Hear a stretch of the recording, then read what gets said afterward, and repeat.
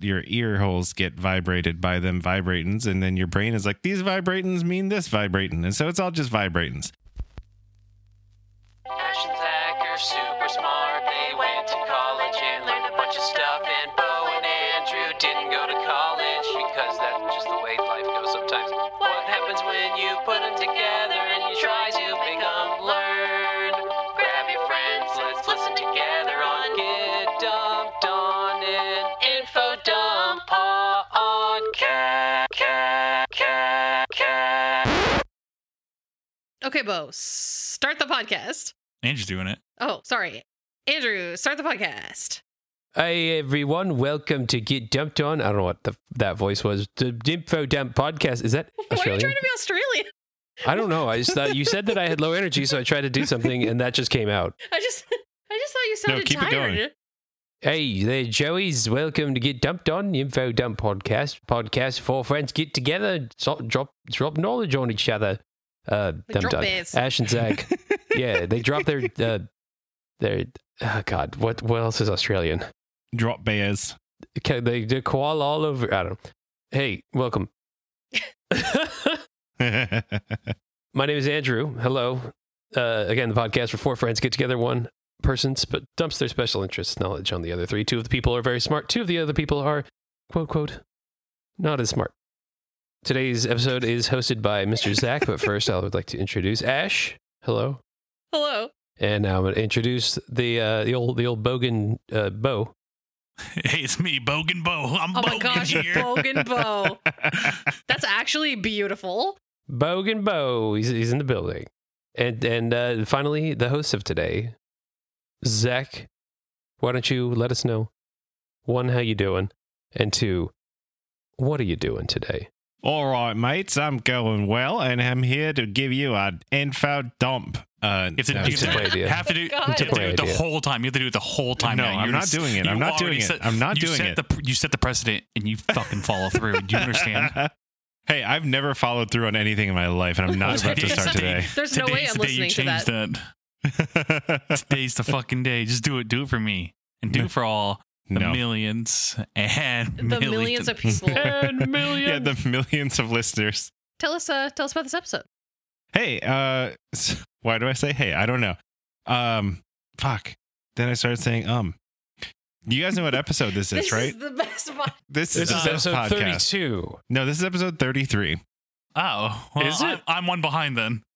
I'm not paying attention. You're Well, right, it is actually, 33. I This is missed one, so episode this is actually my 33. this is actually my 32nd one because I missed one. Remember Oh, okay. that one I wasn't there? Like the But worst. It's true. The worst one that was ever recorded. Conveniently, I wasn't there. Yeah, It's weird could that be. one has the most views and most ratings. But No. it's interesting. That's just Justin's family. It's just sending it to the extended family. They just made so many emails to just keep up. Yeah. Like 5-star. We have to start the episode. Hey, no, hold up. Last week, no, like 2 weeks ago, it took you guys 20 minutes to get all that out of your system. That was all you people forcing me to explain totally normal things that I do. And Andrew harping on the fact that somebody would eat rice cakes for 20 minutes. He just couldn't get past it. Mhm. No. You re-listen to that episode and you tell me that I'm the problem. You're the problem, and I'm saying it to you. All right, Zach. Okay. Please. All right. So remember what I told you guys is that I kind of reconfigured this at the last minute because I realized that episode 33 had to be a special one. So what do you think that this is going to be about based on the fact that this is about episode 33? half of Satan. Ooh. Yeah, 666. Interesting. No, pass.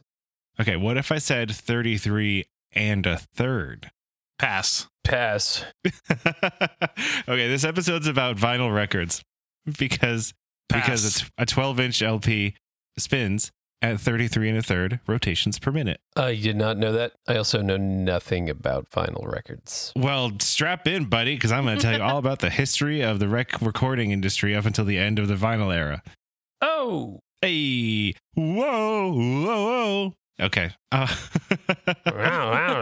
You say, okay, let's get this thing going, and then you just start making stupid sound effects, Okay. dragging it along. That's what it is. Okay. Yeah. Okay. That's That's vinyl. what does a vinyl sound like when it's spinning, Zach? It depends on the record. You Oh, pick a song, give us your best. any song. Yeah. No, Yeah, like just the pick a sound of the actual vinyl spinning, not what's on it. It's kind of like like a a bunch record, of pops. no and- needle. Yeah. Like Some crackles. when the needle drops, just go ahead and Yeah, give us your best. so you what does it finally sound making like? noises. I'm just trying to get you to make noises now. So No, this is terrible. We have to what actually does a vinyl start. sound like when you drop it on the floor and it does that thing where it spins around and goes, and then finally like gets settled? You know, what does that sound Yeah, like? it sounds like whoa, whoa, whoa, whoa, whoa, whoa, whoa, whoa, whoa, whoa, whoa, whoa, whoa. So it's like a guy who's slowly falling and slipping on something. Yeah, exactly. So this is a topic that is near and dear to my heart. I've been a vinyl record enthusiast, an aficionado, if you will, since I was about 14 years old, and I bought my first record at a antique store on Cape Cod. It was a copy of 2112 by Rush and a copy of Chicago 2. Because I was and continue to be a big Rush head. And Chicago 2 had 25 or 6 to 4 on it, which we were playing in pep band when I was in pep band at the time. Nice. Zach is a big record guy. Yeah, big record guy. I just finished. What's pep band? Pep band? We were the band that would play music during the football games for high school. Nerd. Go on. Yeah. I mean, it was pretty ridiculous. I was a trumpeter, if you couldn't tell by the everything about me. It's nice that you got to play 25 or 6 to 4. That's a fun one. We had really boring stuff It's in a marching really band. good song. It was not fun. We also played the Hawaii 5-0 theme, which was pretty fun. Yeah. It was actually kind of funny I don't because know that song. Can you sing it for me? Yeah. Da da da da da da da da da da da. Okay, I've heard that. Yeah. Yeah. Does it Hawaii start with the drum? 5-0. Okay, sorry. Does it start with the drum? What did you think he said? Zach? Probably. It was a joke. Yeah, joke. probably. Oh, sorry. Does it sorry. like? It's all right, it's all right. Yeah, I think so. The fun thing is that I was getting a bunch of stuff from my parents' house recently. I found my old original Xbox, and you know how they had the custom soundtracks? I had made a CD that had all of the songs that we played during Pep Band and uploaded them to my Xbox to listen to while playing like Project Gotham Racing or whatever. And I found that playlist and I was listening to all the songs. I was like, oh yeah, I remember playing this song. And that was pretty cool.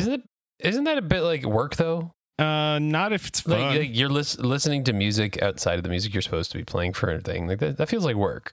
Yeah, maybe. So I just finished re-alphabetizing and organizing my records after we moved. How many records do you own? I have 588 LPs. What about EPs? And EPs I did not count. I did not count my 7 inches. I have fewer of those, much fewer. I was not really an EP guy I'm more of an LP guy kind of guy, but I do have a couple of good ones.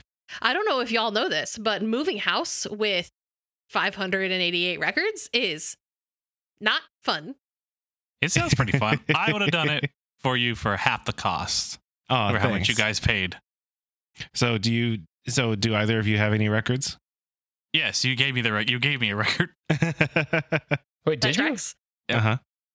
Yeah, it was a copy of Social Distortion's self-titled album. Yeah. I didn't know that. Yep. Do you listen to it? No, because I don't have a record player. We'll talk about that a little bit later on. And Andrew, you have some records in your house, don't you? I do have some records in my house, yes. Most of which were given to me. And there's really only one that I like cherish because I haven't opened it yet. Mm-hmm. What was it? What is it? It is an Act 1, Act 2 pressing of the Deer Hunters' first 2 albums. That's pretty sick. And I got it because my roommate at the time was hanging out with this guy who just happened to be the guitar tech for the band. And I didn't know this, but the band lived 10 minutes away from me. So I didn't even know that they lived in the same state because they're originally not from the state. So one day he was like, I'm going to go pick something up at their house. Do you guys want to come with me real quick? And I was like, fucking yeah. And I walked in and I saw the keyboard player and I was like, hey man, just a heads up. Like, I love your band. I listen to you, everything. Like, I love you. You're great. And he's like, cool, here, take this. And it was a like limited pressing of that unopened. And I was like, are you serious? And he's like, it's my last one. You can have it. And I was like, I will never open this. Hell Thank yeah. you. That's great. See, this is one of the things that I really like about record collecting is because not only is it music, but it's also like an object that can be a souvenir of like a place or a time. And, you know, sometimes like when I'm on vacation somewhere, I'll go to a record store and I'll pick up a record of like a local artist just that I remember, you know, that trip, and it serves, you know, a dual purpose. And the art is usually really cool. Yeah. You know, Like the you've got jacket. that big square foot Sleeve. of artwork, which is pretty phenomenal. So what I've done is I've broken this up into a few different tracks. We're going to talk a little bit about how records work. We're going to talk a little bit about the history of music. I'm going to talk about some weird records that have been pressed. And if we have time, talk about the kind of crazy people that collect records. And some quick And stories. why that their I've name heard. is Zach. And why their name is yeah, exactly. Just a heads up, Zach. We also all three of us, we met before this in secret, and you're cut off at an hour. Yeah, the fact Well, that you then even it sucks suggested that everyone that nobody let me start at the beginning. Oh, okay. Yeah, my fault. Oh. Yeah. Don't let them gaslight you, Zach. That did not It happen. was Ash's idea, by You the way. can talk as long as you want. Ash was like, "Look, I'm going to deny this, but this is what's happening." So how does a record work? That is a great question, and I barely understand it on my. So Did you Hey, ask Zach, how does a record work? Did you ask yourself the question? Bo, how does a record work? Yeah, Bo, how does a record Bo, work? tell us what he was a record. posing the question to all of us. How does a Yeah. record Okay, work? Yeah, so Bo- what you do is Bo's going to let us know how a record works first, So and then Zach you, is going to. you take this agree with big circle thing. Sometimes, most of the time, it's black and it has like line ridges in between it, and you drop a needle on it. Like and ruffles. yeah, exactly, and that's where they got the Mhm. idea from Ruffles. Actually, is from this. So yeah, Makes sense to me. What if it Yep. was smaller and wavier and I could eat it? That's a CD. Exactly. Oh yeah, classic. Yeah, effectively a record. He's pretty close. A record is essentially magic as far as I'm concerned, because like a CD is, you know, a CD you can look at it and you're like, how is there music on this? This is bonkers. But at the very least, it's a computer. It's like computer stuff, so you can be like, oh yeah, it's computers. Computers do magic, and a computer makes the sound. That's great. I can wrap my head around that. But records are from before computers, so it's like, what kind of weird arcane nonsense was pressed into this disc that makes it so that you can drag a stylus through the grooves and music comes out? It's completely insane to me. But essentially what it is that the groove is shaped like the waveform of the music. And with modern records, you've got a kind of side to side action and an up and down action. And that allows for a left and right channel to be encoded onto the record. And so the wiggle up and down and side to side is essentially telling sending vibrations through the stylus, which then get interpreted into music in a process that I'm not even going to begin to attempt to understand, because it's bonkers and magic to me. But what I have looked into and do understand is the process of making a record. And I will tell you about that instead. And when you start to think about the way that a record is cut, it makes a little bit more sense. So you know that sound is just vibrations, right? Goes into your head holes and bounces around in there. And you can hear exactly. Sound is just things vibrating through the air. And then your ear holes get vibrated by them vibratins, and then your brain is like, these vibratins mean this vibratin. And so it's all just vibratins. And basically, the first step of making a record is to cut the master from a lacquer. The lacquer is basically this big plate, which is it's like a big circle. I mean, it's a little bit bigger than the actual record itself. And it's just this flat, smooth lacquer disc. Then you have a special machine that basically etches into that lacquer, and you basically play the music through it, and then the music vibrates the lacquer, vibrates the cutter, and so then as it goes through the lacquer, it cuts at that vibration. Which then allows you to hear that same sort of pattern when you listen to it yourself. So you start by cutting the grooves into the lacquer, which turns it into the master. Then the master gets sprayed with silver and nickel and put into this chemical bath, which electrochemically plates the lacquer in kind of like a pretty nasty process. But eventually, this kind of coats the master with these metal plates caused by it basically turns into metal plates. You peel those off of the lacquer and you get stampers. So the stampers are these like metal plates that have the reverse of the grooves on them. Then they make a burger out of, and they load the stampers into these big presses. And then in the middle of the press, you put a little burger with a patty that's made out of PVC, polyvinyl chloride, and the bun are the labels that are on the record. And then you smash that fucker and you got yourself a record, baby. And that's how records are born. Isn't that crazy? It seems made up somehow. The process of making the stamper from the master is very confusing to me, but effectively they just electroplate it with that makes silver sense. and nickel. Because when we watch, I'm not gonna lie, I'm also very confused right now. when Yeah. we watch, Words. You said a lot of words. Lot of words. Basically, you take a disc, you cut grooves into it. You take you- the disc, you put how do you grooves know? there, How do you have know it. what grooves to cut? Like what produces the pattern of grooves to cut? Well, The you cutter. said it was like the vibrations in the cutter, Yeah. right? Yeah, the cutter basically vibrates with the music. So you play the music into the cutter, which vibrates Oh, with just I vibing, understand. dude. It's just straight all up vibes. You know. It's all vibes. It's all vibrations. At I the end of the understand what day, you it's said all now. I vibrations. got it. hmm And then when we watch old Tinkerer and he restores metal stuff, he does the like electromagnetic plating bath where he puts the nodes electrochemical. in. Yeah. Pretty much, yeah. It's pretty much that same process, and that's how you create the stampers. So you've got something that looks like a record, then you've got two stamps, one of which is side A and one of which is side B, and they look like the inverse of a record. So instead of grooves going into it, it's ridges going out. And then those stamp a little burger of vinyl to then create a record with grooves going in. Okay, quick 10-second version for a toddler. Go. You cut 9. wiggles into 8, you cut wiggles into a 7, disc, and then you make a thing 6, that has ridges instead of wiggles, 5, and then you use those ridges 4, to stamp a burger 3, into something with 2, ridges, with wiggles, 1. with the wiggles. It's all 0. wiggles. It's all the Wiggles. It's all And that's how the Wiggles and Wiggles were formed. vibes. It's the most famous Wiggles and band of vibes. Australia. Speaking of Australia. Yeah, speaking of Australia. Okay. Hey, Bo, when was the earliest recorded sound? Oh man, back in fucking my day, about 1502. I'm sorry, was that a prospector voice, sir? 1502. Only one person's allowed to do the He's a podcaster? Shit, I just a podcaster. I just stroked out. I was at work for 11 hours today. Okay, I'm EPCP. Hey, I'm the old podcaster here. Oh, God. So you're saying 1502, Bo? Andrew, what do you think? That's what I said. If I had to guess, it would be wrong. Bo, what do you think? That's Give me a my year. guess. Give me a decade. 8, 9, 4, 16. 416. Wow. The early 1800s. Maybe, yeah. The early 1800s? Yeah.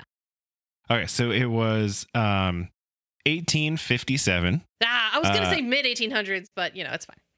Yeah. A guy named Edouard Léon Well, Ash was Scott. the closest Yeah. to not going over. So It's Price is true. Right rules. Ash wins. You win. I'll give you a kiss later. Oh, yay. Oh, damn it. I wanted that. Fuck.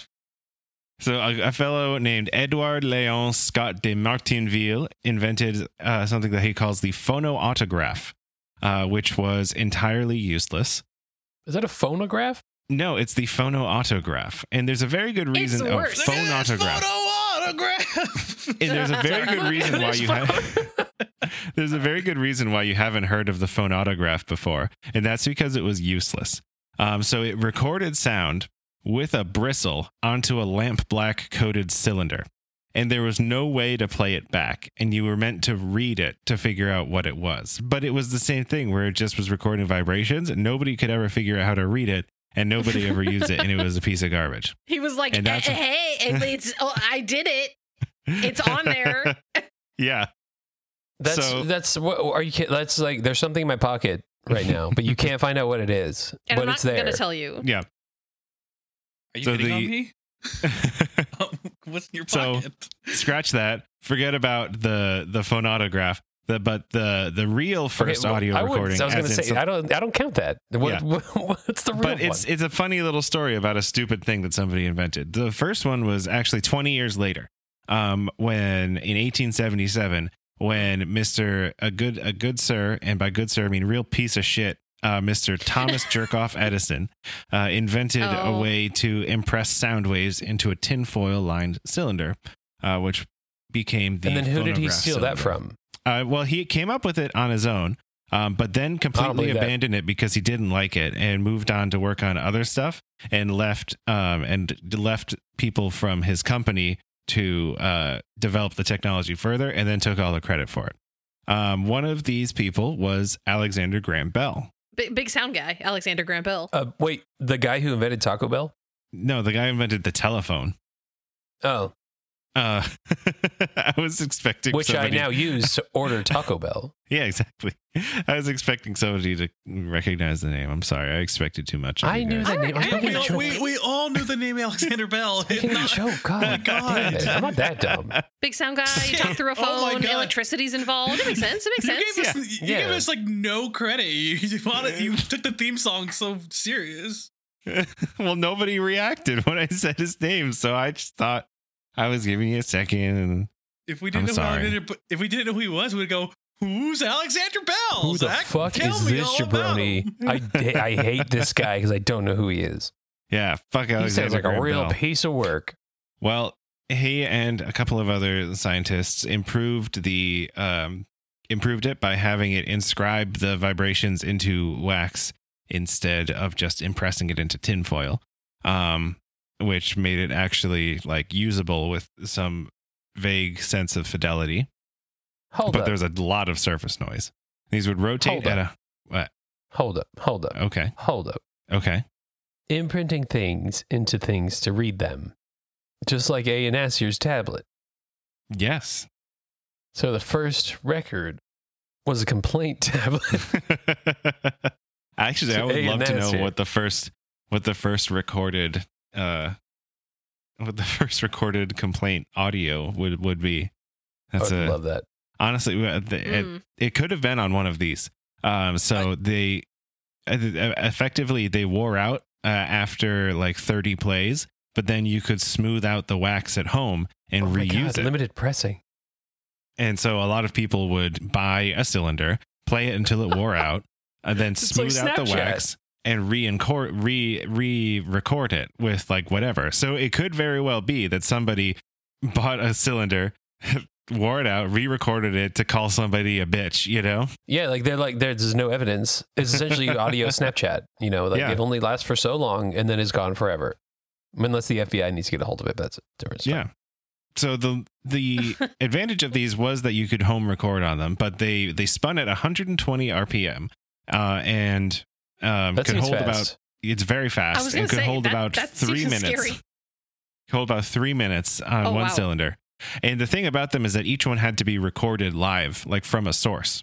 So eventually they developed a system that could inscribe like 20, 30, 40 cylinders at a time. But effectively, there was no way this was like the recording technology. You couldn't keep a recording and then record it onto these cylinders for distribution. Anytime you wanted to make these cylinders, you'd have to re-record them. Which is kind of bonkers when you think about it. Yeah, you got to do it fresh every time.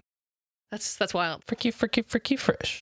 Then until in the early 1900s, they could be molded, but for like 20 years, they had to be, and even then there was no like recording other than so the disc. Do we know what they were recording? Mostly opera. Opera was the big thing at the time. So you have a lot of opera arias and classical music, which was like the main, form of recorded music. The disc, however, so this is cylinder, but when you think of a record, you think of a disc, obviously. And these were invented in 1887. And this is the classic gramophone, which was not invented by Alexander Graham Bell, but rather by a guy named Emil Berliner. And so the main advantage that this had over the phonograph is that you could press them and they could be mass produced a lot easier. Some people preferred the phonograph cylinders at home because of the recording, but ultimately the gramophone disc was what won out in the earliest of format wars. The discs were made out of shellac, and they were much noisier, and you would use a metal needle to play them. People like raucousness. So you also had to record the master by getting a bunch of musicians into the studio and like cutting it live. They would basically cart a group of people into they would cart a bunch of people into the studio and have them play into like one of those big like horns that you see like on the gramophone. They would like a really big one, and then that would vibrate the needle and cut into the master that they would use to press more of these. Wow. Well, you had to do it perfect every time. I do know this part is that's how they would record that. They would get everybody inside a tiny studio and just play and hope for the best. And this is why a lot of popular music at the time was very heavy in brass, because brass was the loudest and reproduced better than quieter and lighter instruments. That's the Which is entire kinda reason wild. why the saxophone exists. Pretty much. We watched a whole puppet history about it. And we went to the museum and saw all of the instruments that he invented. Puppet Yeah. history. So it was just puppets telling the story of it. It's a YouTube show There's called more Puppet to- History on Watcher. Are It's they very good. are they puppets? It's one puppet. He hosts it. Mhm. Oh, carry on. And then there's a song at the Although end. there's more puppets now. Yeah. So like I said, the gramophone discs, they were made And of there's always shellac. a They were puppet 10 song inches. at the end. Yeah. Sorry. And they played at 78 RPM. So, hey, why 78 RPM was the first RPM for these? This is pick the correct one. Is it one? It is a factor of how motors worked at the time. 2, it would make the disc hold the exact length of Emil Berliner's favorite song. Or C, it would create a strobing effect with the grooves that people liked to watch while they listened to their records. I do like a good strobe. Mm-hmm. Oh, you said strobe. I thought you said stroke. I also do like a good Jesus Christ. strobing. I'm torn between A and B. I'm going to go with A. I'm going to go with motors. Yes, so this was essentially a factor of how motors worked at the time, which is Okay, the yeah. most Oh. boring answer, I'll agree. But with the way that the motors worked, it was pretty much one speed. You'd crank it and then it would go back. And 78 RPM was just how fast that they ended up going. And it ended up being standardized even as motor technology improved. The second one, though, the disc length, the exact length of Berliner's favorite song, that is a one that I took from the reason why CDs hold 78 minutes of music, is because when they were being developed, it was made sure that they could hold Beethoven's 5th or 9th symphony. I don't remember which, but which was see. usually 78 minutes long. So, fun fact. That is That's fun. a long ass symphony. Yeah, right. That's a thing I hadn't considered about record players. Is like that you had. I mean, I guess like it makes sense, but like when it was first starting, if you had a motor that was like a little more powerful, then your song would be like too fast. And this is why it's the same problem with early movies when these things were kind of cranked, like hand cranked before electric motors were so much of a thing. Is that a lot of the times you'd have to worry about the speed not being entirely standardized. But thankfully, that has been fixed. So 78s, these 10-inch 78s, they held about 3 to 5 minutes aside. And so to sell more than one song at a time, they would sell them in books. And you'd basically have a book with these like brown paper sleeves in it. And you'd have, 5 or 6 78s in it. And this is where the term album comes from. Oh my gosh, that's fun. So because you're That's a basically wonderful fun buying an fact. album of discs. Yeah, isn't that cool? It's like a photo album, but Interesting. for your music. Exactly. I love it. So these gramophone discs were super duper popular, and a lot of them sold over 1 million copies. The first to do so was an aria. So it was opera. It was an aria from Pagliacci called Vesti la Giuba. Vesti la Giuba. Performed. Pagliacci, is that the sad clown? Yeah, that's the sad That's clown one. Pagliacci. Pagliacci. There's a G in it. I'm not Italian. I don't know. It was a recording performed by a guy named Enrico Caruso in 1902. And fun fact, the master wore out because they were pressing so many copies of it, and he had to go back and re-record it twice so that they could cut new masters because they were selling so many of the discs. Wow. That's so funny. Yeah, because they didn't have like a backup for the master. Magnetic tape didn't exist yet, so they didn't have like master tapes that they could use to make a new vinyl master. So every time they'd have to re-record it live. And I think that's kind of crazy. So like you could press like, I don't know, 300,000 discs from one master, but eventually it would wear out, and then you wouldn't have a way to make a new one. You'd have to get him in to re-record a new one. I wonder how much time it was between recordings. I think it was 1902, 1905, and 1907. Wow. So advancements in electric recording technology and chemistry and all kinds of technology in the early 20th century led to big advancements in recording technology. And so with the advent of electricity became the advent of electric microphones. And this meant that you could start singing softly instead of belting your fucking voice all the time. Or playing your tuba directly into the... Exactly. And so this led to like the advent of like crooners in the late 20s and the 30s. You had people who could actually like sing with nuance. And are you saying that opera doesn't have nuance? Wow. Well, okay. More dynamic range. Wow. Yeah, that's fair. Yeah. We just lost all of our opera listeners. And this kind of advancement in electric microphones is what also led to the popularity of the guitar as a lead instrument. Because you could actually hear guitars over every other instrument now. Then the development of talkie motion pictures led to the advent of being able to put sound on film, which is what made it so that people could blend together pre-recorded tracks, which was kind of like the earliest form of multi-tracking in recording. And this was in the early 30s. Then in 1931, the first 12-inch record was released by RCA Victor. But the problem with it was that 1931 was kind of the beginning of the Great Depression. So nobody really bought any of them. And nobody was going to buy like new equipment to listen to music with in the middle of the Great Depression. And so it didn't really go anywhere. It fizzled out very quickly. And they were made out of a special compound called Victrolac, which was RCA Victor's proprietary vinyl-based compound that they never released the actual formula for, which is kind of fun. And the first recording that he was doing a portmanteau in the 30s. Yeah.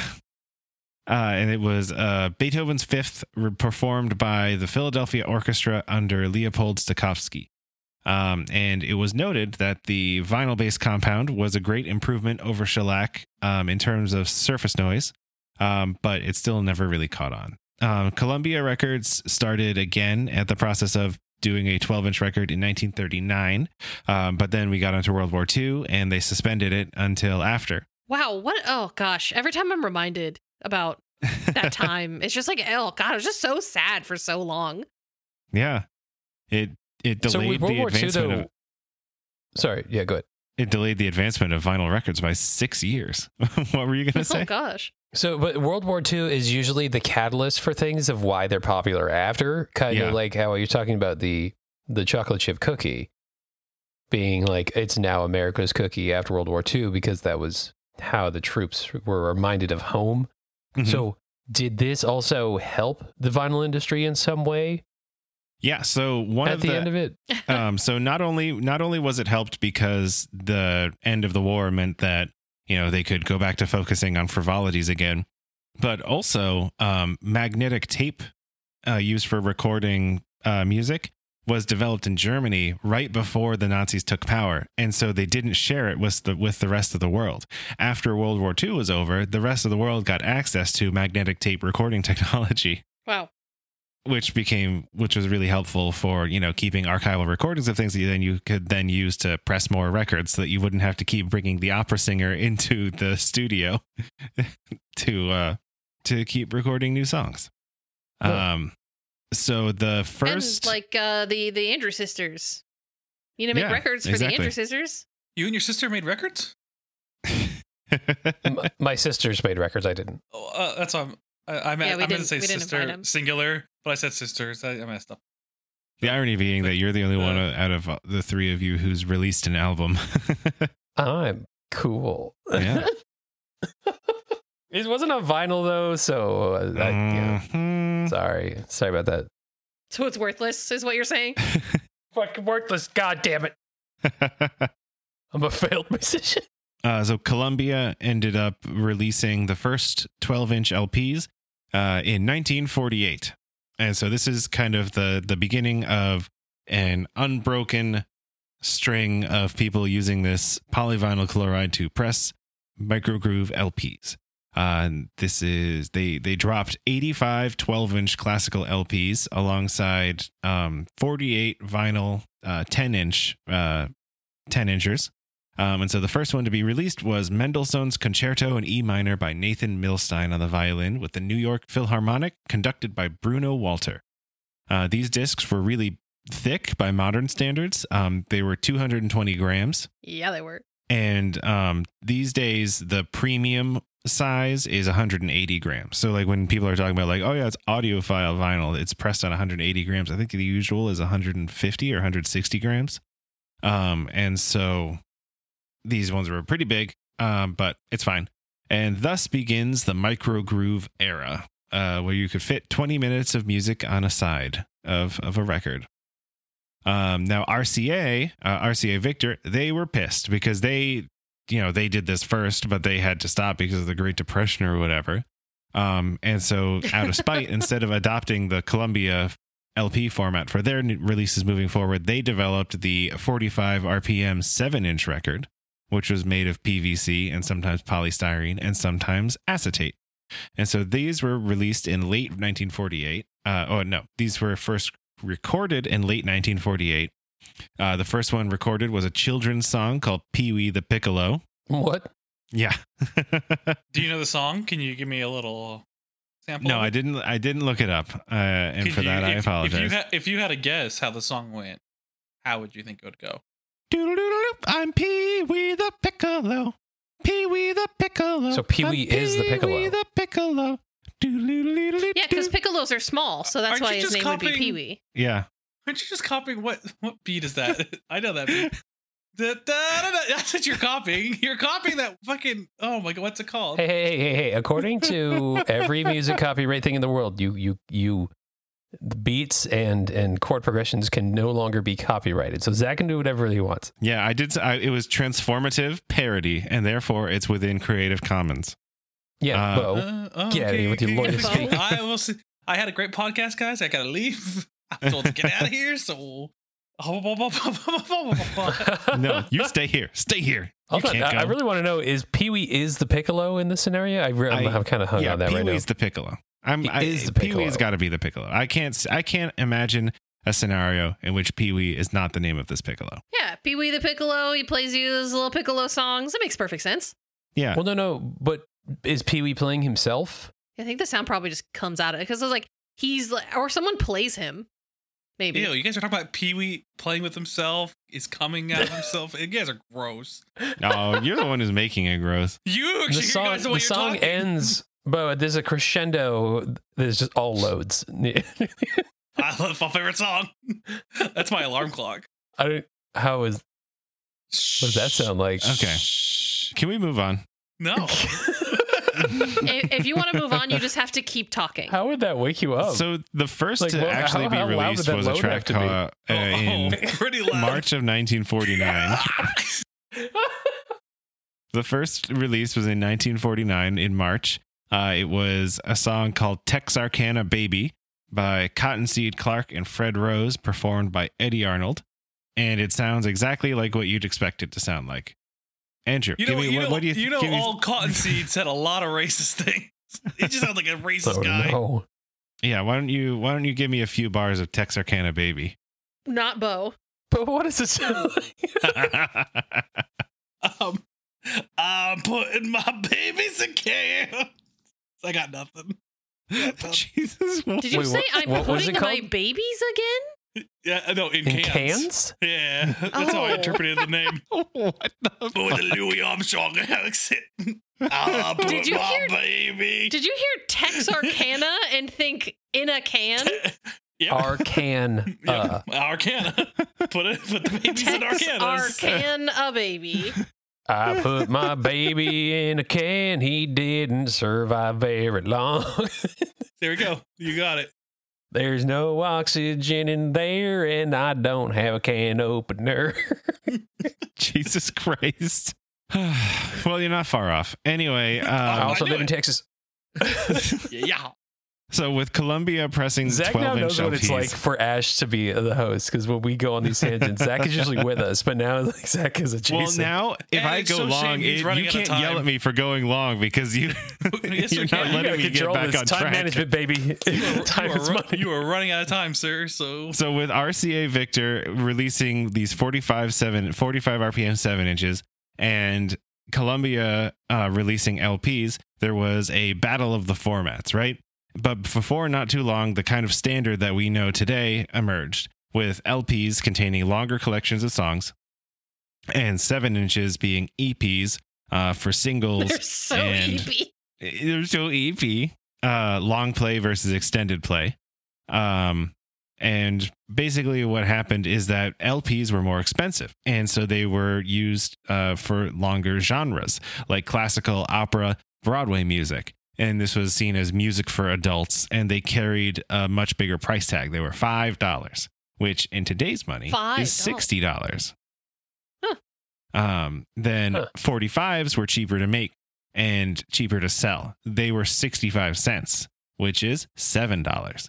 And so they were easy for kids to buy with their pocket money, and they could carry them around, and the labels could distribute them to radio stations more quickly. And they sold lots and lots and lots of these singles. And so then in the 50s, once rock and roll started to get really popular, rock and roll was really like a singles genre. And 45s just exploded, and you had teens buying 45s left and right. Guns? Back to vinyl LPs, though. What was the first vinyl LP to sell 1 million copies? Frampton it- Comes Alive. No, that's Sin- like 20 years from now.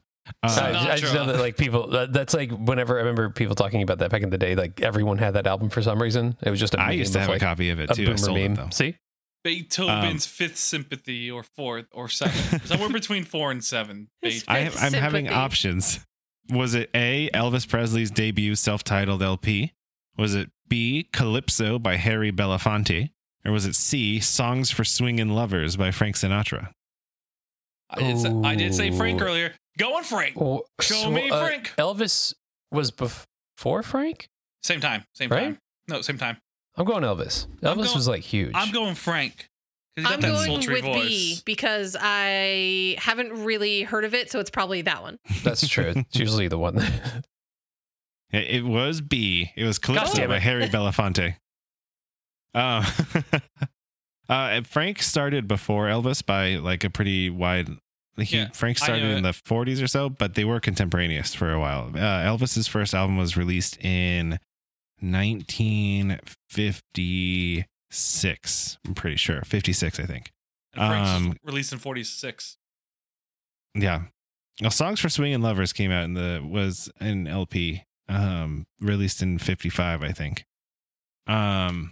But Calypso was released in 56. So these are all, and this is the album that has Deo, the Banana Boat song on it.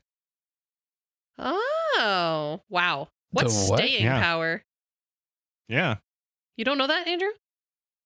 Daylight Deo- come and me one go. Oh, okay. Oh, Yeah. I didn't know I that didn't either. know. I've honestly, I've never I didn't Oh. know that was I- one a real song and two had a name.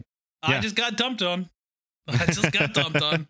That's what I Everything hear, else- baby. everything That's else what I I'm knew. doing. Everything else I knew before, and you're just reteaching me. And so that LP was the first LP to sell 1 million copies, which is kind of wild. It was not the first album to sell 1 million copies because, I mean, there were 78 albums. So this was the first vinyl LP. I believe the first 78 album was Bing Crosby's White Christmas in the 40s to sell 1 million copies. Like, as an album. Let's be real. That was a fucking banger. Yeah. Classic. Talk about Bing staying Crosby. power. Yeah, sing it for me for a second. Hey, real quick, let's just give it up for Bing Crosby. You know, Oh, God. give it up. I don't want to do that. So vinyl records were established as a thing, but there was still a lot of development to be done, and people experimented with the format for a while. Originally, all of these were mono recordings, right? There was just one channel of sound, and it wasn't until 1957 that stereo records were developed. And you needed a special setup and a special needle to play stereo records. But everyone was like, oh, well, I have 2 ears, so of course I want 2 speakers. And so this Yeah. took over pretty quickly. And Why use one ear when 2 ear better? Exactly. And so most labels discontinued their mono records by the end of the like mid 60s. Oh, Swift. In the 70s, quadraphonic records became a thing.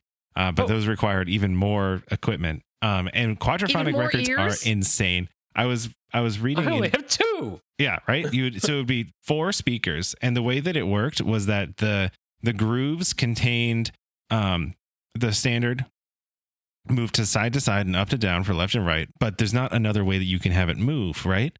For the 2 more channels. And so what they did was that the left and right channel had high frequencies that your ear couldn't hear encoded into the grooves. Then you'd put the signal through a special decoder that would take those high frequencies and turn them into the back left and back right speaker channels. Isn't that fucking nuts? No. What? My brain. Yeah. So like they would if you could listen to quadraphonic records on stereo equipment because the quadraphonic channels were out of your range of hearing. And then it took special equipment to turn those to capture those signals, tune them down to a level that you could actually hear, and make them on parity with the front 2 channels, and then you would get a surround sound record. Wow. So is that could dogs listen to it without the special equipment? That's a great question. You know, I heard there's a rumor that one of the Beatles albums contains specifically contains some like dog whistle, like super high pitched sound that only dogs can hear. But I don't know if that's real, but maybe. So when stereo records became a thing, there was like a bit of like a teething period where stereo records kind of sucked.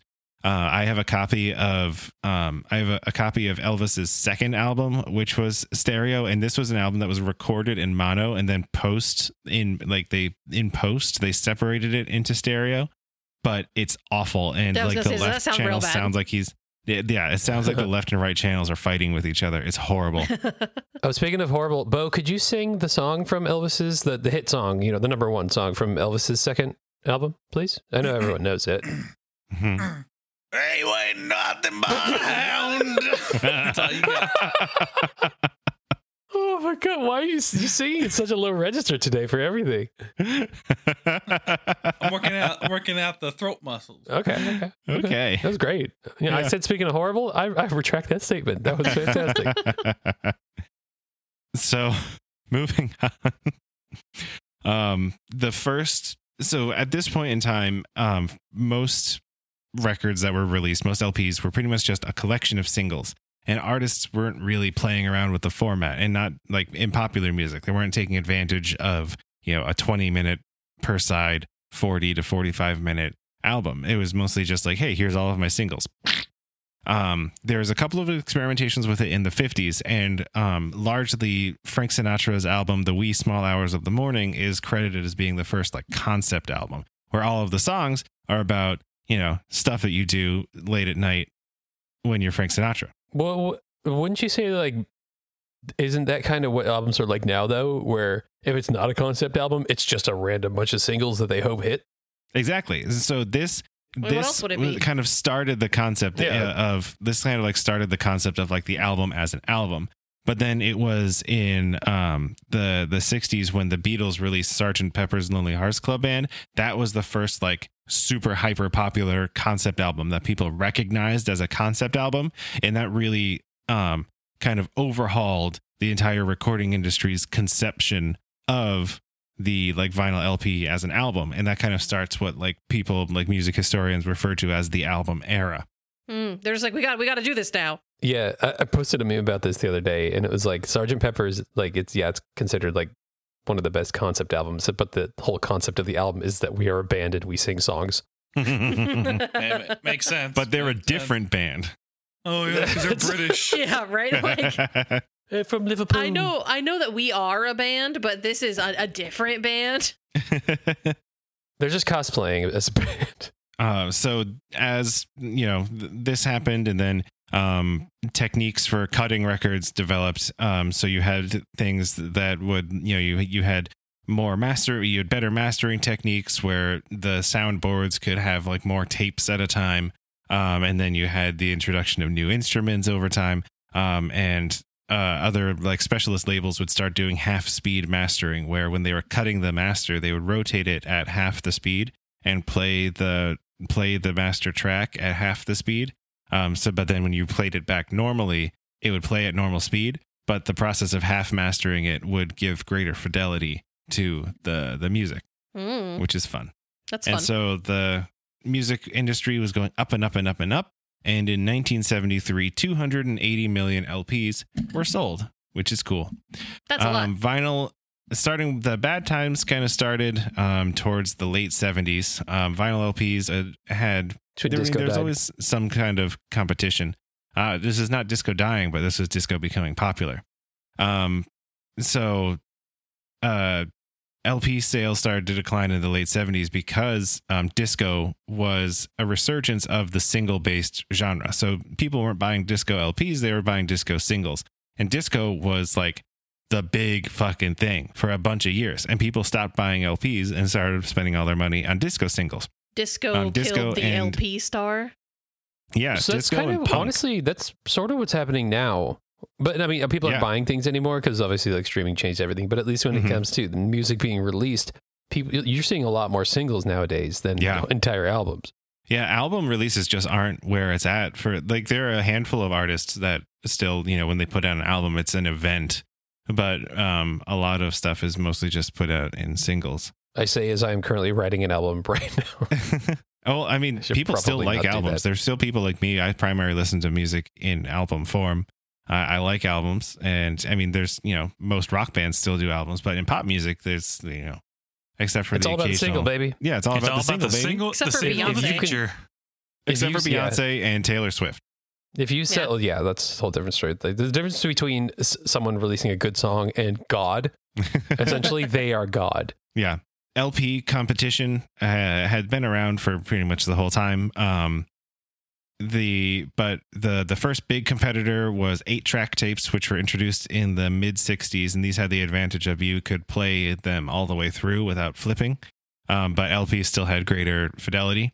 Then cassette tapes started becoming popular in the late 70s, early 80s, but the introduction of the Walkman in 1979 led to cassettes taking up a bigger and bigger and bigger and bigger portion of music sales, because now you could take your favorite albums on the road with you, baby. I got my Walkman and my cassette tapes. Were you allowed to run with the Walkman? Yeah. No, so the police were always looking at you. They're like, okay, that's a Walkman. Stop it. Oh, no. Slow down. He's getting faster. Sir, stop. Please walk. Please walk at a normal pace, sir. Sir. So CDs really started taking off in 1984. And again, this was Sony's fault. They released the Discman in 1984. Classic. And so from there, you just see decline in vinyl sales. Vinyl sales become a smaller and smaller piece of the pie when it comes to music industry revenue. And by the 90s, vinyl runs for new albums were really small. And so major labels mostly abandoned vinyl. But indie and enthusiast labels kept the industry limping along until the modern day resurgence started in the mid 2000s. And this is why if there's ever an album that you want like an original pressing of from the 90s, if you can even find one, they're usually super expensive because they had very small runs. But like a lot of independent labels like Estrus were releasing stuff on vinyl, and a lot of the underground DJs kept releasing their music on vinyl as well, because DJs were still, just doing vinyl for their shows. But like, so what caused the resurgence in the 2000s? it was largely nostalgia. You can't really put one like thing on it, but it's the like 30-year cycle, people are looking back at the That's 70s So true. and they're like, oh, look at this cool thing. Then I can also see it as kind of being like a retaliation against like the music being digital era. People wanting to be able to own their music in the most physical possible format, Well, also with vinyl, the sound quality, people will argue that is like the best sound quality you can get. Mm-hmm. It's vinyl is an interesting one because I feel like the floor is very low and the ceiling is very high. You can have a lot of variation. It's a terrible house. From yeah, a lot of variation from record to record in what the sound quality of it is. But like a well-pressed, well-engineered record that you keep clean can sound amazing compared to digital audio, especially when you're dealing with lossy audio. Like if you're giving me 128 kb per second MP3 and you're telling me that it sounds good, I'm going to fucking kick you out of my house. Just a heads up, that's what we render this episode. But that's fine because it's just people talking. It's not music except for the intro song. So I was pretty enthusiastic. I mean, I was enthusiastic about the vinyl resurgence. I started collecting records a little before, like the real vinyl boom.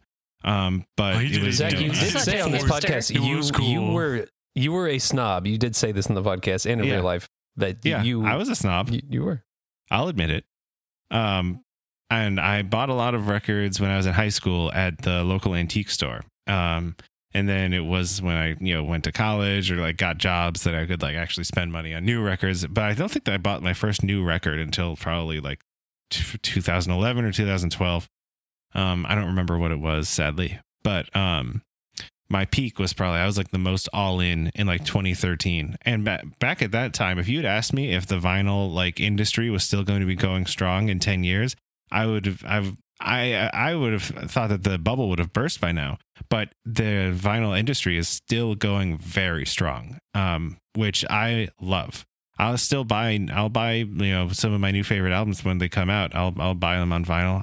I bought a record last week. It was great. So as a vinyl snob yourself, though, or former vinyl snob, maybe a little snobby still. I mean, I'm still snobby about stuff too. We've all got our snobby stuff. If you come at me with some dog shit tacos, I'm going to be very mad at you. But if like that white people shit, but if you walk into someone's home and they say they're a record enthusiast, and you walk in and they have one of those like record players from Walmart that everyone had that one time, That like looks like it's in a case, like a little an old briefcase. radio or something, Yeah.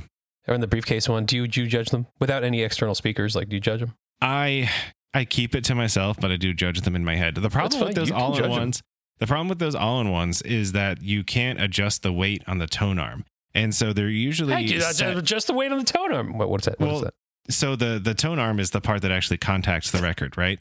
And what you need to make sure is that you balance the tone arm so that it's giving you it's like contacting the groove fully, but not so much weight that you're digging into it. And so these all-in-ones, they'll usually be set to have a very heavy tone arm. And so they chew up records. They're actively damaging people's records, like more so God. than a properly set Why are tone people arm. talking about this?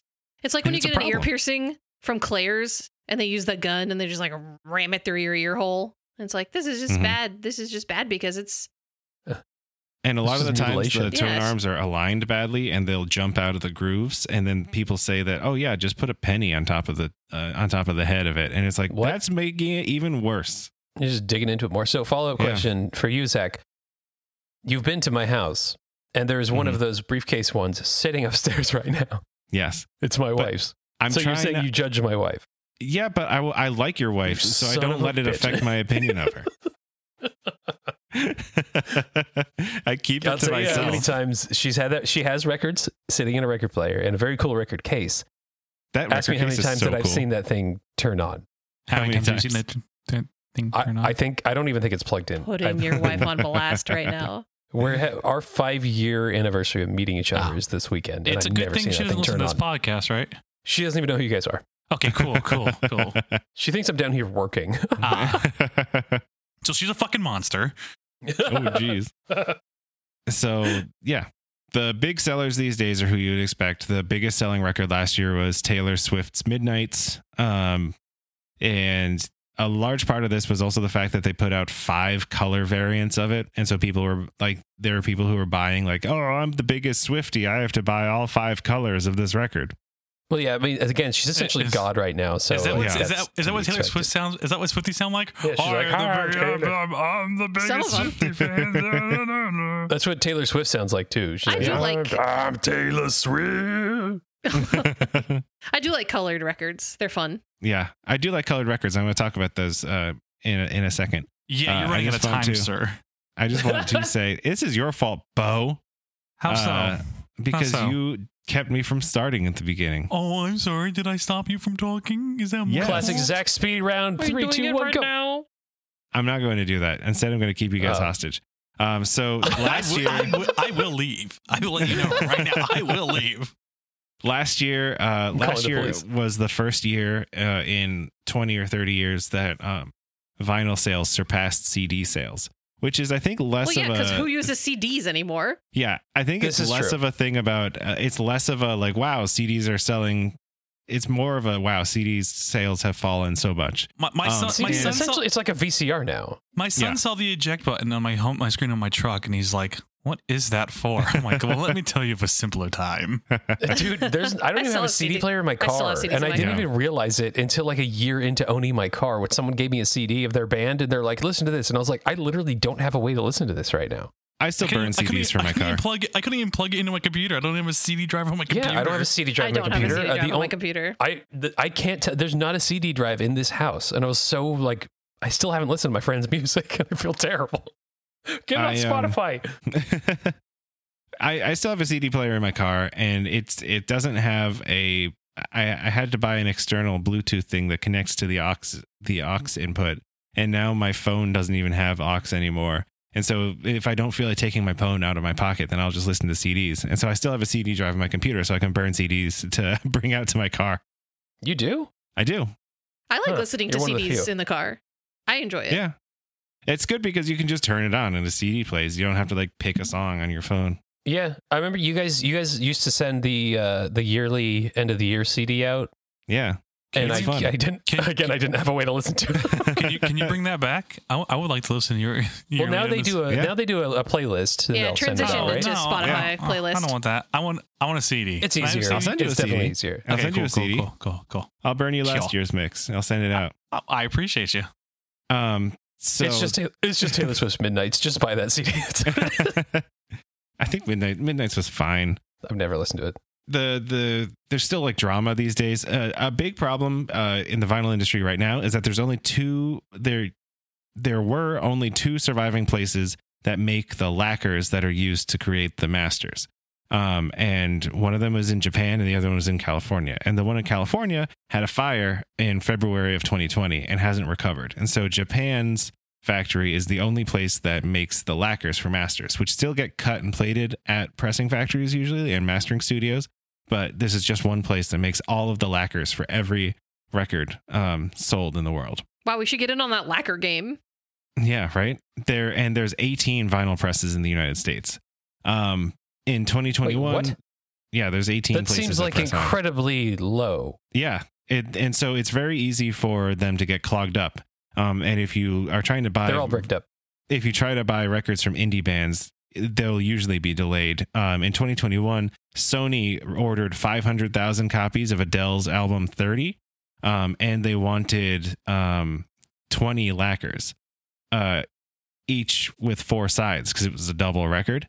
And they just clogged up the system real bad. And it was like I ordered the Bog Wizard Frog Lord split, and it was delayed for like 6 months because of fucking You're like Adele. emailing with them. You're like, why? And they're like, Adele.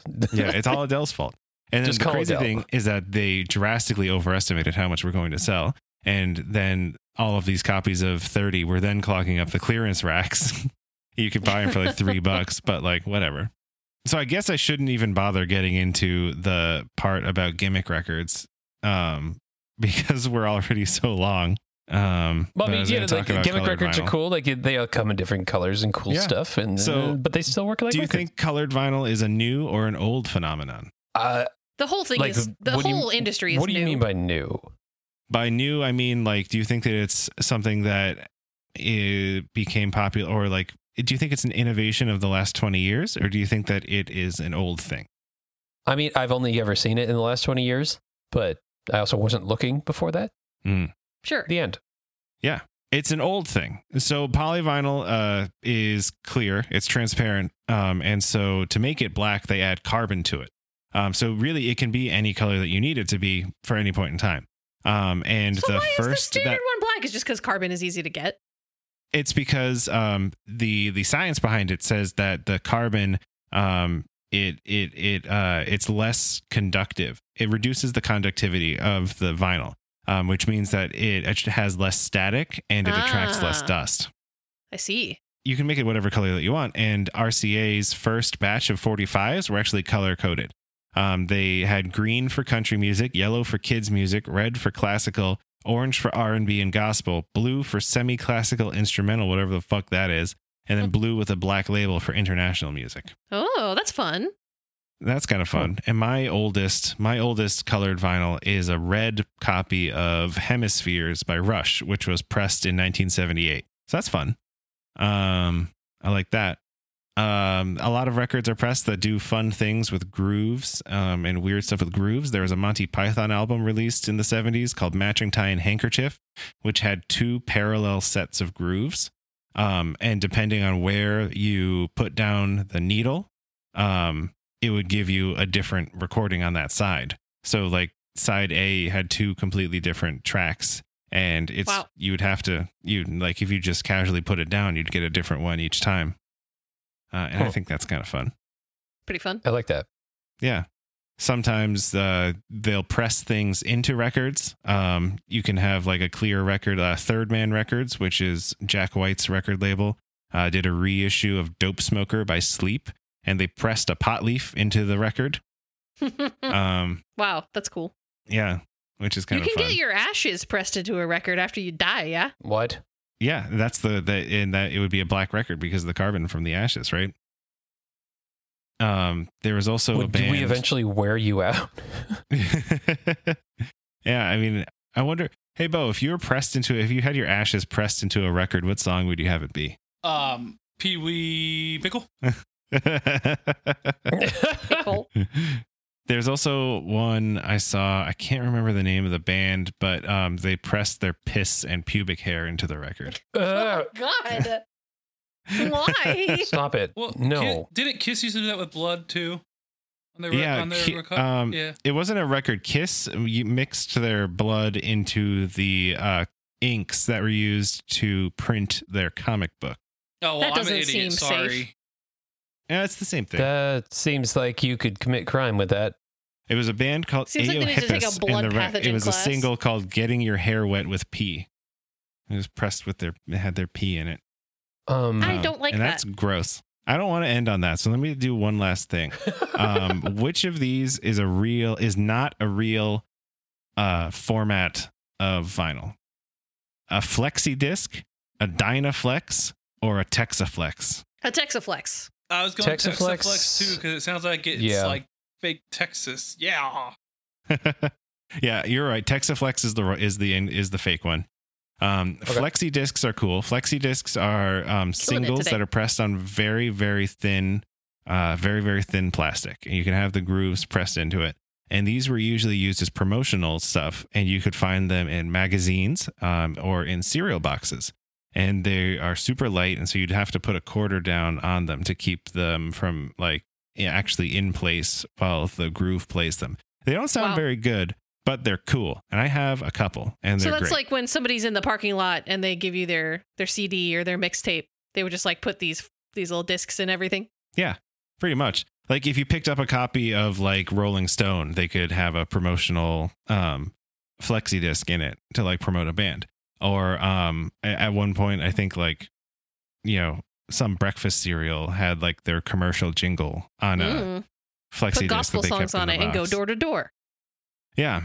Then Dynaflex was introduced in the 70s during the oil crisis when there was not as much oil to go around.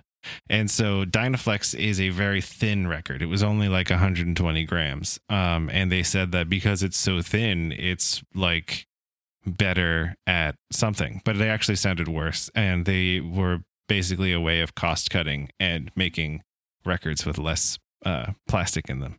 And they were very flexible. So How do you yeah. feel about records being a part of this planet's desire to ruin itself with by mining all of its natural resources? I'm sad about it, but I'm also sad about it. yeah, But also you get to listen to fun music sometimes. So like yeah. So there's wins okay, and so then losses, there's let's pros just, and cons. let's just abolish vinyl from now on. No, vinyl is We the cool with that? only plastic allowed from now on. No, think it's we're cool with time that. for it to go. Goodbye, vinyl. I hate to see you go. Goodbye, vinyl. It's time for you to go. So yeah, I've got a few more things, but I'll stop it there. Just so that you guys don't rebel against me. If anyone wants to learn my last couple of facts, I tell you they're pretty good. Send us an email and I'll email you my notes. And you can learn about what the most valuable record was, or why there's one specific pressing of Led Zeppelin 2 that's worth much more than all the others. Do not ask for the notes. I want ask him to email you an audio recording of his last bit, a bonus Okay. episode, bonus material via Release on our Patreon, aka our email address. the Zach After Show, where he hosted too long and ran out of time. I'll do an after show with you, Zach. Oh, thanks. So what was your favorite part? What was your favorite thing that you learned this My episode? favorite thing that I learned is the origin of where albums came from. That was a little album of all your little records that you could put in a little book that came in a book. Love it. Oh, that's pretty good. My favorite is Thomas Edison basically invented this. Good guy, Thomas Edison, I always say. Big fan of Edison. Yeah, Edison was I a got- bitch. I got his face tattoo on my chest. That's how much I love Jesus Edison. Christ. He was ugly, dude. Yeah, so Was is my he? chest. But I love him. Hey, two wrongs make a right. You know what I'm saying? Before he goes to bed at night, he just taps his chest. I love you, Eddie. It's for you. It's for This you, one Eddie. Gives it a little Big up kiss. for you, Biggie. And Andrew, what was your favorite thing you learned? I like the whole thing. I learned a lot. I famously always say what I don't like. I don't have anything I didn't like about this episode. That was a good one. I don't like Oh, that thanks. they thought that they were going to sell more Adele records than they did, and so they messed up everything for everyone in the process. Yeah, I think didn't- Adele needs to go to jail. We are an anti-Adele Adele. podcast going forward. I the like important Adele. thing is that when I did Nope. eventually get my We gotta copy of stand Frog the in the ground. Bog, it was a very good record. If anything, boycott Sony, right? No, Yeah, boycott Adele. Sony. Nope. Everyone with Oh me. no, we just bought a Fuck Sony TV. Adele. Fuck. Fuck Adele. Why you guys aren't chanting with me? Please. Nobody wants I to, hate Bo. being- Nobody agrees Fuck with you. Maybe Adele. you should stop. Fuck. Fuck Adele. Oh, look at I'm the crowd's encouraging going him. mild. Did you? More like the crowd's gone mild. That's what I said. That's what he Literally said. just said it. Oh no! Oh no! Edit this out! Edit this out! No. Zachy's not listening. All right, bye. No, wait, come on, wait, we didn't say. We didn't do our thing. We didn't do our thing. Hey, thanks What? for listening. You, everybody Oh, yeah. out there, everybody out there in in the podcast world. I don't have that accent down at all. Get, Wow. Get the Australian man. Come on, take it for a second. What's your linchpin? Right? What's your anchor? Oh yeah, the stone. Oh my god, my brain. Wow, What the hell? stone? the Stone. She's talking touchstone. about That's stone. what I was trying to get. The touchstone. The phrase that you say to get it back in your accent that you can say real good. Shrimp on the Oh. barbie. There you go. I did it for you. Outback Steak. Foster's. It's Blue Australian Mountain. for Just beer. right. That's not a knife. That's a knife. Hey, thanks for listening to this episode of Get Dumped On, an infinite podcast about vinyl and music and everything in between, and CDs and Walkman, and Bo doing deep singing. Deep was a great time. singing. If you have a favorite record, please Buy the let me vinyl. know. You nerd. Yeah. If you have a favorite album, buy it on vinyl. Tell me what your favorite vinyl record is. Tell me what the most you've spent on a vinyl record is, and what the album was. Because I'd like to know. And Yes, please. And make sure you follow us on Instagram at GetDumpedOnPod or send us an email at getdumpedpodcast@gmail.com. I'll post a picture of the most expensive album I own. The answer may shock you. Oh my God. Until then, thank you for listening. We'll see you next week. Every Wednesday, Hump Day Dump Day coming at you. Goodbye. I'm not actually going to do that. Ash and Zach are super smart. They went to college and learned a bunch of stuff. And Bo and Andrew didn't go to college because that's just the way life goes sometimes. What happens when you put them together and you try to make them learn? Grab your friends, let's listen together on Get Dumped On an Info Dump Podcast. Bye. Bye. Okay, bye. Bye. Thanks for coming and listening to the podcast. It was so nice to see you. Bye. Goodbye.